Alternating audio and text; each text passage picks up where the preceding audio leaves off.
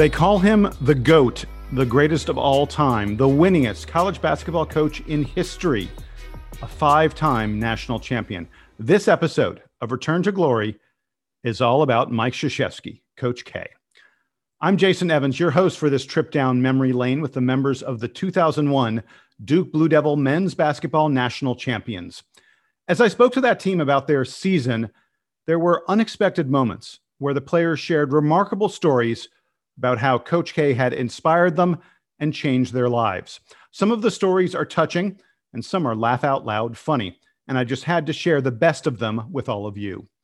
Let's start with a member of the 2001 team who has known Coach K the longest, walk-on guard Andy Borman. Coach K has been a part of Andy's life since Andy was born. You see, Andy is Coach K's nephew. So before he was Coach K, Andy Borman called him Uncle Mike. My mom and Mickey, Coach K's wife, are sisters. So I grew up spending Thanksgiving, Christmas at the K household. During the summers, literally my parents would drop me off at Duke basketball camp and pick me up 2 to 3 weeks later. I would go to Duke camp Monday through Friday and then spend Saturday and Sunday at the K household, at Thanksgiving, in the driveway, shooting hoops with Cherokee Parks and all these guys that were my heroes. So it was crazy. Now, it was absolutely crazy. Is there a Coach K treats you like a player of his versus Coach K treats you like his nephew, or are they the same thing? No, they're different and different in a beautiful way. Growing up, he was always Uncle Mike. He's always Uncle Mike. When I was a freshman at Duke playing soccer, he was always Uncle Mike. He called me into his office, like I said, it was during soccer season, and kind of said to me like, hey, my soccer coach was a guy named Coach Rennie, John Rennie. And he said, hey, I just, want to let you know, I'm going to sit down with Coach Rennie, and whenever soccer's over, we need another body, so whenever soccer's over, let's give it a couple days and see if this is a good fit. And if it's a good fit, we want you to walk on. If it's not a good fit, hey, we tried. But like, I'll make sure he knows, like, you're here for soccer and soccer always comes first. And then I remember, so during that kind of like 3-day trial period, I was really observing more than anything, but I hopped on the court for some drill and like royally screwed it up. And he lit into me like I deserved it. And from that moment forward, he's Coach K. He's not Uncle Mike any longer. He's Coach K, and I love it that, even to this day, I call him Coach, because I kind of had the best of both worlds. He's my uncle, but, a lot of people have uncles, I got to play for Coach K, and that's what I wanted, so it was incredible. Another 2001 Duke walk-on, Ryan Caldbeck, reflected on some advice Coach K had given him, not about basketball, but about how to live your life and follow your dreams. Have a listen. Coach K has Coach K is, first of all, one of the smartest people I've ever met. So I've worked, since after college, I went to BCG and into private equity. Then I started a technology company about 9 years ago. I've been fortunate to work with some absolutely brilliant people. Coach K is easily one of the smartest people I've ever met. And he is particularly effective at motivation and understanding what buttons to press and how to press it to get you to achieve something you didn't think you could achieve. Coach K has a very large and complicated organization to run. Coach K, his job is not just the 15 players on that team. It's the program. It's, by the way, all the nonprofit stuff he does and his leadership role in college basketball more broadly, et cetera, et cetera. So Coach K has very precious time. And I felt like Coach K would be there for me when I needed him. And there were times when I met with him one-on-one because, I needed to. Frankly, they're usually because I asked to. Probably the best example is coming out of college, I had job offers at 3 consulting firms, Bain, BCG, McKinsey, and I was just trying to talk to him about it. And he gave me what ended up being some of the best advice that I've ever gotten. And it was advice that I did not take. And that advice was to find what you're passionate about and to follow that. And I didn't take that because at the time, the 22-year-old version of me thought to myself immediately in the moment as Coach K is talking to me, I thought, you got lucky to be able to coach basketball. If your first team, someone had torn an ACL and you get fired or whatever, and yes, he's amazingly talented, but in any success, maybe you wouldn't be here. Or maybe you're fortunate in that the thing you're really good at is also the thing you're passionate about. I discarded it immediately. Didn't think about it.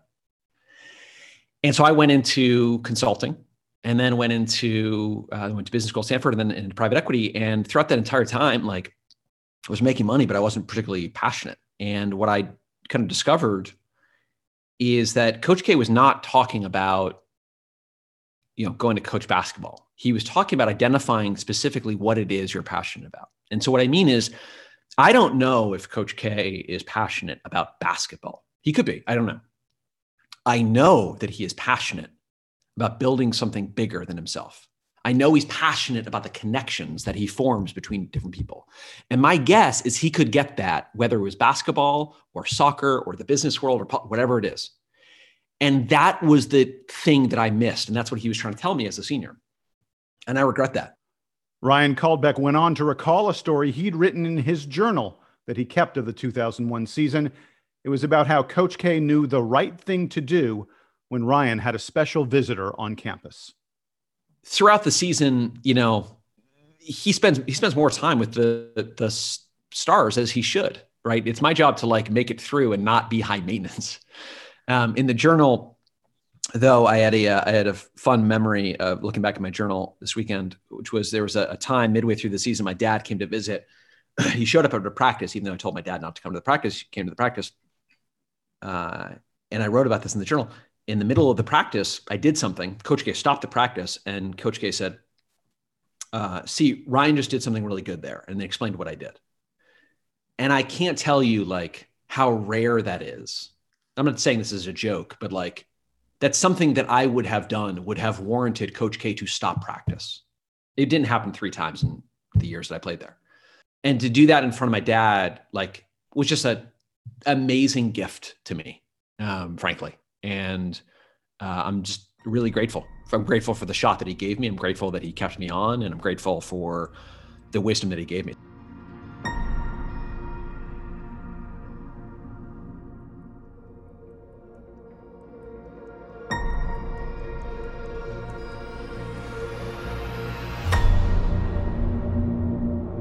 Perhaps the most enlightening conversation about Coach K that I had came from Mike Dunleavy. He spoke to me about how Coach K handled players in different ways and what it was like to sit with Coach K and break down game film. This is a longer segment than usual for Return to Glory, but I really want all of you to hear everything Mike Dunleavy has to say about playing for Coach K. Yeah, I think my relationship with Coach was, this is a mundane way to put it, but it was it was a great player-coach relationship. And I say that in the sense that my dad was an NBA coach for 17 years. And so, I consider myself a coach's son and a really coachable player. So when I showed up to camp, and frankly, when he was recruiting me, he recruited me like he was coaching me. he would talk through my games where, he might see watching me play, or their team's games at the time. Here's how I'd use you. And it was like he was already communicating to me like a coach. And then when I got there on campus, he was even more so of that. And so, it sounds kind of boring to say, but we had just a great player coach relationship. And like, and what he asked of me and what he told me, like he could bring me into his office. We could discuss things and watch film. And like, I had the mental IQ and capacity to take all that in and apply it. Like, I think I was a really coachable player. And so from that sense, that was our relationship. And the biggest thing that he did for me was he just instilled a tremendous amount of confidence in me. I was a kid from Portland, Oregon, came a long way to go to college at Duke. I was pretty skinny kid, not the most athletic. And so like, you're playing in the big ACC. So at times, you question, are you good enough? And he never let that creep into my head. He always did an amazing job of building me up and making me believe I was good enough and that I belonged. And, and I grew so much in my 3 years there. I think it was pretty reflective of that. He got on me at times, but he probably got on me the least of any of the guys because he understands people. And I think he understood, like, I'm going to tell Mike, like, I'm just going to tell him, like, instead of, some guys need to be yelled and screamed at. But with me, he's like, if you need to do this, like he would tell me. So that's how our relationship was different. Not to say he didn't get in my ass a few times and chew me out, but compared to a lot of the other guys, he had to get, he had to ride him a little bit. But with me, I was different. He could just tell me, like, all right, I'm pretty practical. I'm going to go do it. And so that was another part of our relationship. All right, you've put me onto a tangent now. Who did he ride the most? Who was the guy? If there was someone being yelled at, who was it? Yeah, I mean, in fairness, looking back on it, he got on, Kate, as I recall, like I'm thinking about the guys in my class because I was there with them for 3 years. And so Casey, he got on. Carlos, for as good of a player as he, coach handled him pretty sternly. Jason, he communicated with Jason a little bit differently. Jason was so good, right, that you had to let him go and let him be. But there was times where you had to rein him in, and so I think that was a way of handling Jason that coach had to do. Shane probably more in my boat, but even more so, like very rarely was coach going to get on. I mean, Shane was the perfect student, right? So like when coach got on him, it was like, it caught everybody's attention. It was over the top and it was really to make a point. Like, I don't think he was ever really mad at Shane. Other guys didn't really stick out. Other guys probably middle of the road, but those are kind of the extremes on different ends of it. Are there any specific practice stories that you recall? Give me some insight, man. Peel back the curtain. Man. This is along the same lines, but the one that I always remember is we watched a lot of film in prior to games. Like after the game, we would come in the next day and watch a lot of film before practice. And it would be like 3 or 4 o'clock in the afternoon, right after everybody's classes. So we would go in the locker room, we would watch film, and they turn off the lights. We watch it on, film. Like the lights are off. You're watching the prior night's game, and coach is going through stuff, and he sits up there and he's got his remote, and he's stopping it, he's running it back. And, sometimes you're in there for like an hour and a half, depending on how the game went. Like, he doesn't mess around. And so again, I remind you, you're a college student. You're probably up late. You got class early in the morning. You're at class all day. That time of the day, you go to a movie theater, flip off the lights. Like, you're gonna get a little tired. And I remember one time I was sitting next to Nick Horvath, who was my year. 4 or 5, good player. He was sitting there with his arms crossed, and there's some motion next to me out of the corner of my eye, and he's dozing off. He's falling asleep, and I feel for the guy because I've been there. Like, you get those heavy eyelids, and it's daunting. And so I kind of nudged him a couple times, And he was just overwhelmed with tiredness. And eventually coach must have caught him. Turn the lights. Is it, Nick, were you falling asleep in my film session? And just, and I think Nick didn't even play that game, so the poor guy like was upset that he didn't play, and he's falling asleep, and coach is getting into him. And it was just like one of those awkward moments where like you disappointed Coach K, and like I felt for Nick. I was like, oh man, I would hate to be in his shoes right now.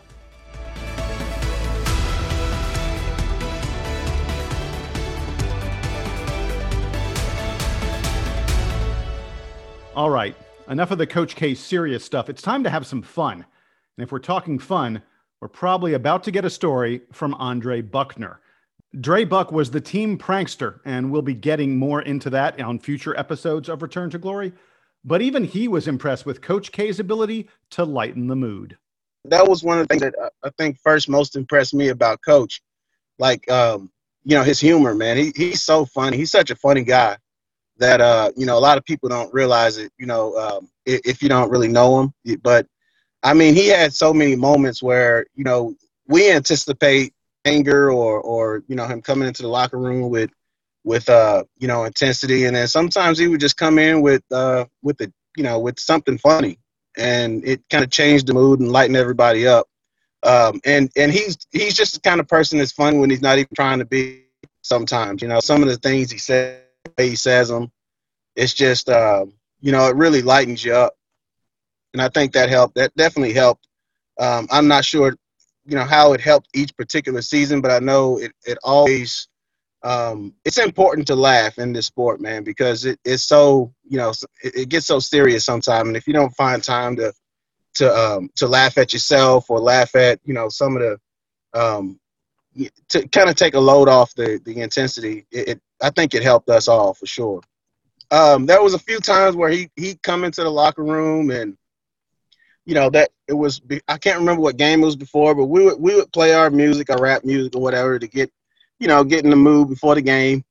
And it was, I can't remember the song, but he walked in, we obviously cut the music, and then he walks in and does his pregame speech. And at the end of the speech, when we're about to come into the huddle and say go Duke or whatever or win, whatever we'd say, right before that, he mentioned one of the lyrics that was in the song that was playing. So he was like, and the song was "Come On, Motherfucker, Come On." It was a Notorious B.I.G. song.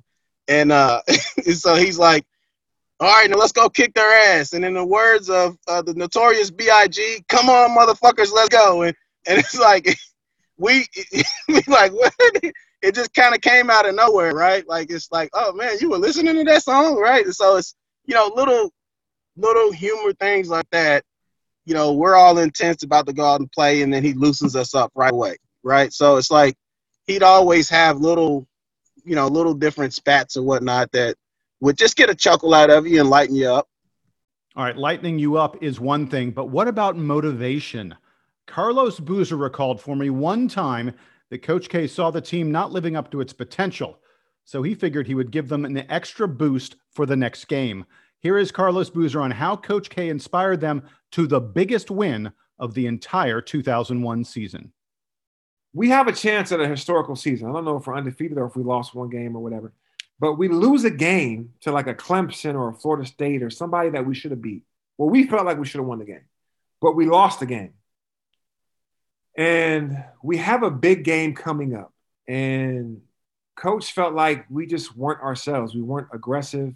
We were usually the aggressor offensively, and we were the aggressor defensively. And for whatever this game, we weren't aggressive. And we lost. It was a close game. We lost by 2 or 3 or 4. It was a close game. We get back. We have a game coming up on like a Wednesday. Whoever we're playing, I don't know who it is. We get in the locker room. The entire locker room is white. Snow white everywhere. And there's little pieces of paper from the moment you walk in the locker room, all over the locker room, from the bathroom stall to where your jersey hangs up, to where the TV is, to the hallways, to all the greats that came before us. There's white pieces of paper everywhere. On that piece of paper, on every single piece of paper, is the word attack. Every piece of paper, the word attack. So we're all like, whoa, we can't even get dressed for the game. So we all sit down in our chairs. We're just sitting there waiting. Lights go off. TV pops on. And it's the Braveheart scene where he's like riding on the horse, getting his troops ready to go into battle, giving them a bomb speech of encouragement, like, let's go be legends and let's go be legendary, and echoing eternity forever, getting this guy. And then Coach K does a somersault and rolls in with an Army fatigue helmet on and says, "Let's fucking attack!"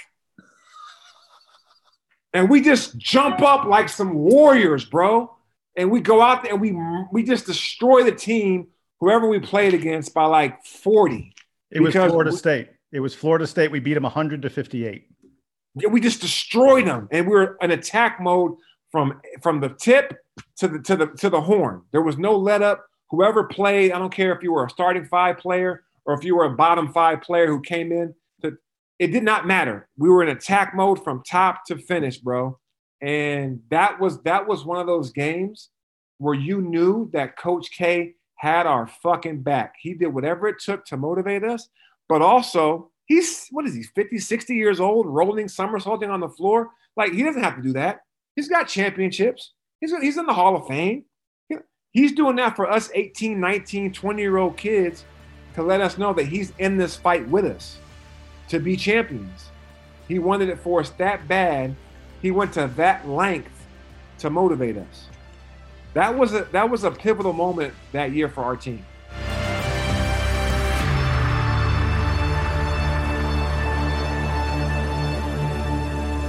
And Carlos Boozer recalled another pivotal moment, not in the locker room or on the basketball floor, but on the team bus. Have a listen to this story. Our sophomore year, we're balling. Jay Will's out of his mind, probably one of the top 2 or 3, 4 guards in the world. Like, you put him up there with Jay Kidd and, whoever you want. He can compete with whoever you want. That's how we felt. Shane was about to be a pro. Obviously, he's about to graduate. Me and Dunleavy are we could be in top 5. We can go top 25, top whatever. We're going to get drafted. And we're on the bus. I don't know what city we're in. We're on the bus, and we got cell phones. So our cell phone goes off on the bus, and we never had that. And so coach looks back on the bus and kind of looks forward, and then we get in the locker room, and coach goes, listen.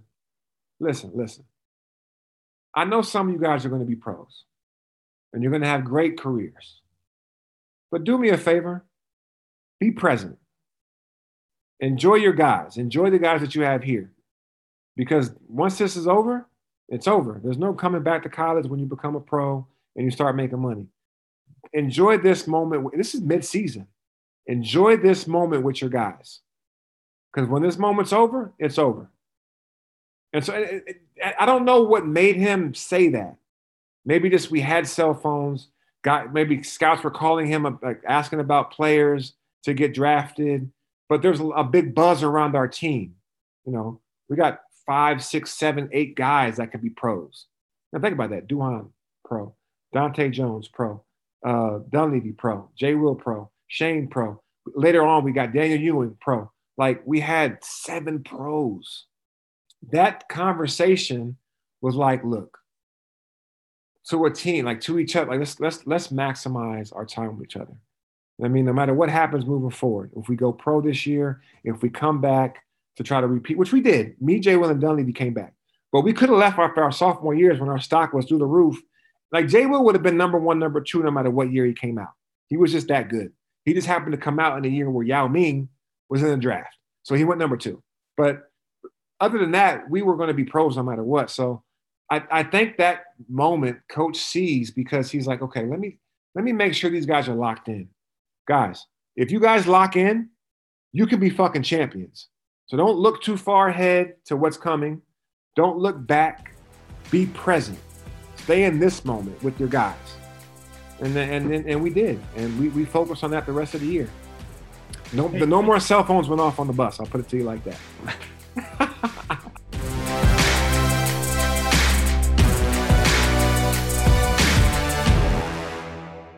And I just couldn't let this episode of Return to Glory end without letting all of you in on one of Shane Battier's reflections of how Coach K handled special events with the team.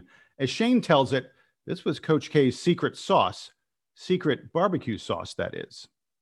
Ted Wheeler barbecue will go down in history for those in the program for being a huge part of what we were about. Every team function that we had, every recruit that came to town, Coach K would hire Ted Wheeler barbecue, and we'd have like barbecue chicken and cornbread and beans and greens. And we're lucky we're in college burning all those calories, because like if I tried to eat that food now, it was delicious, but it was like Southern heavy food. And so the joke became, there's old Ted Wheeler, and Ted is the nicest guy. He's always there serving himself.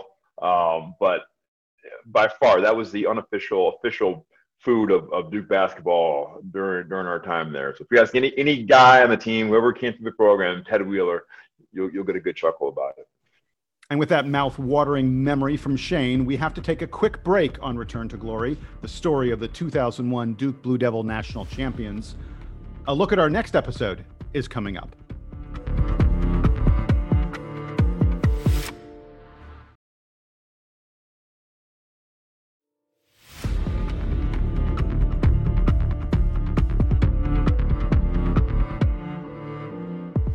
Welcome back to Return to Glory, the story of the 2001 Duke Blue Devil national champions. On our next episode, it's time for some practical jokes. I came home one day, he had filled up my entire bathtub with, it was like a jelly. Everybody would cover up their genitals, because if you didn't, Shane would find a way to just gently or not so gently give you a little tap. We couldn't figure out the source of this awful smell. And Andre had taken a crap in one of our trash cans and then put an empty trash bag on top of it. Keeping the team loose by poking fun at each other. That's coming up on the next episode of Return to Glory. Return to Glory is hosted, written, and produced by me, Jason Evans. It would never have happened without the generous help of the entire 2001 Duke Blue Devil national champions. This is a production of the Duke Basketball Report podcast. Thank you so much for joining us. We'll be back very soon.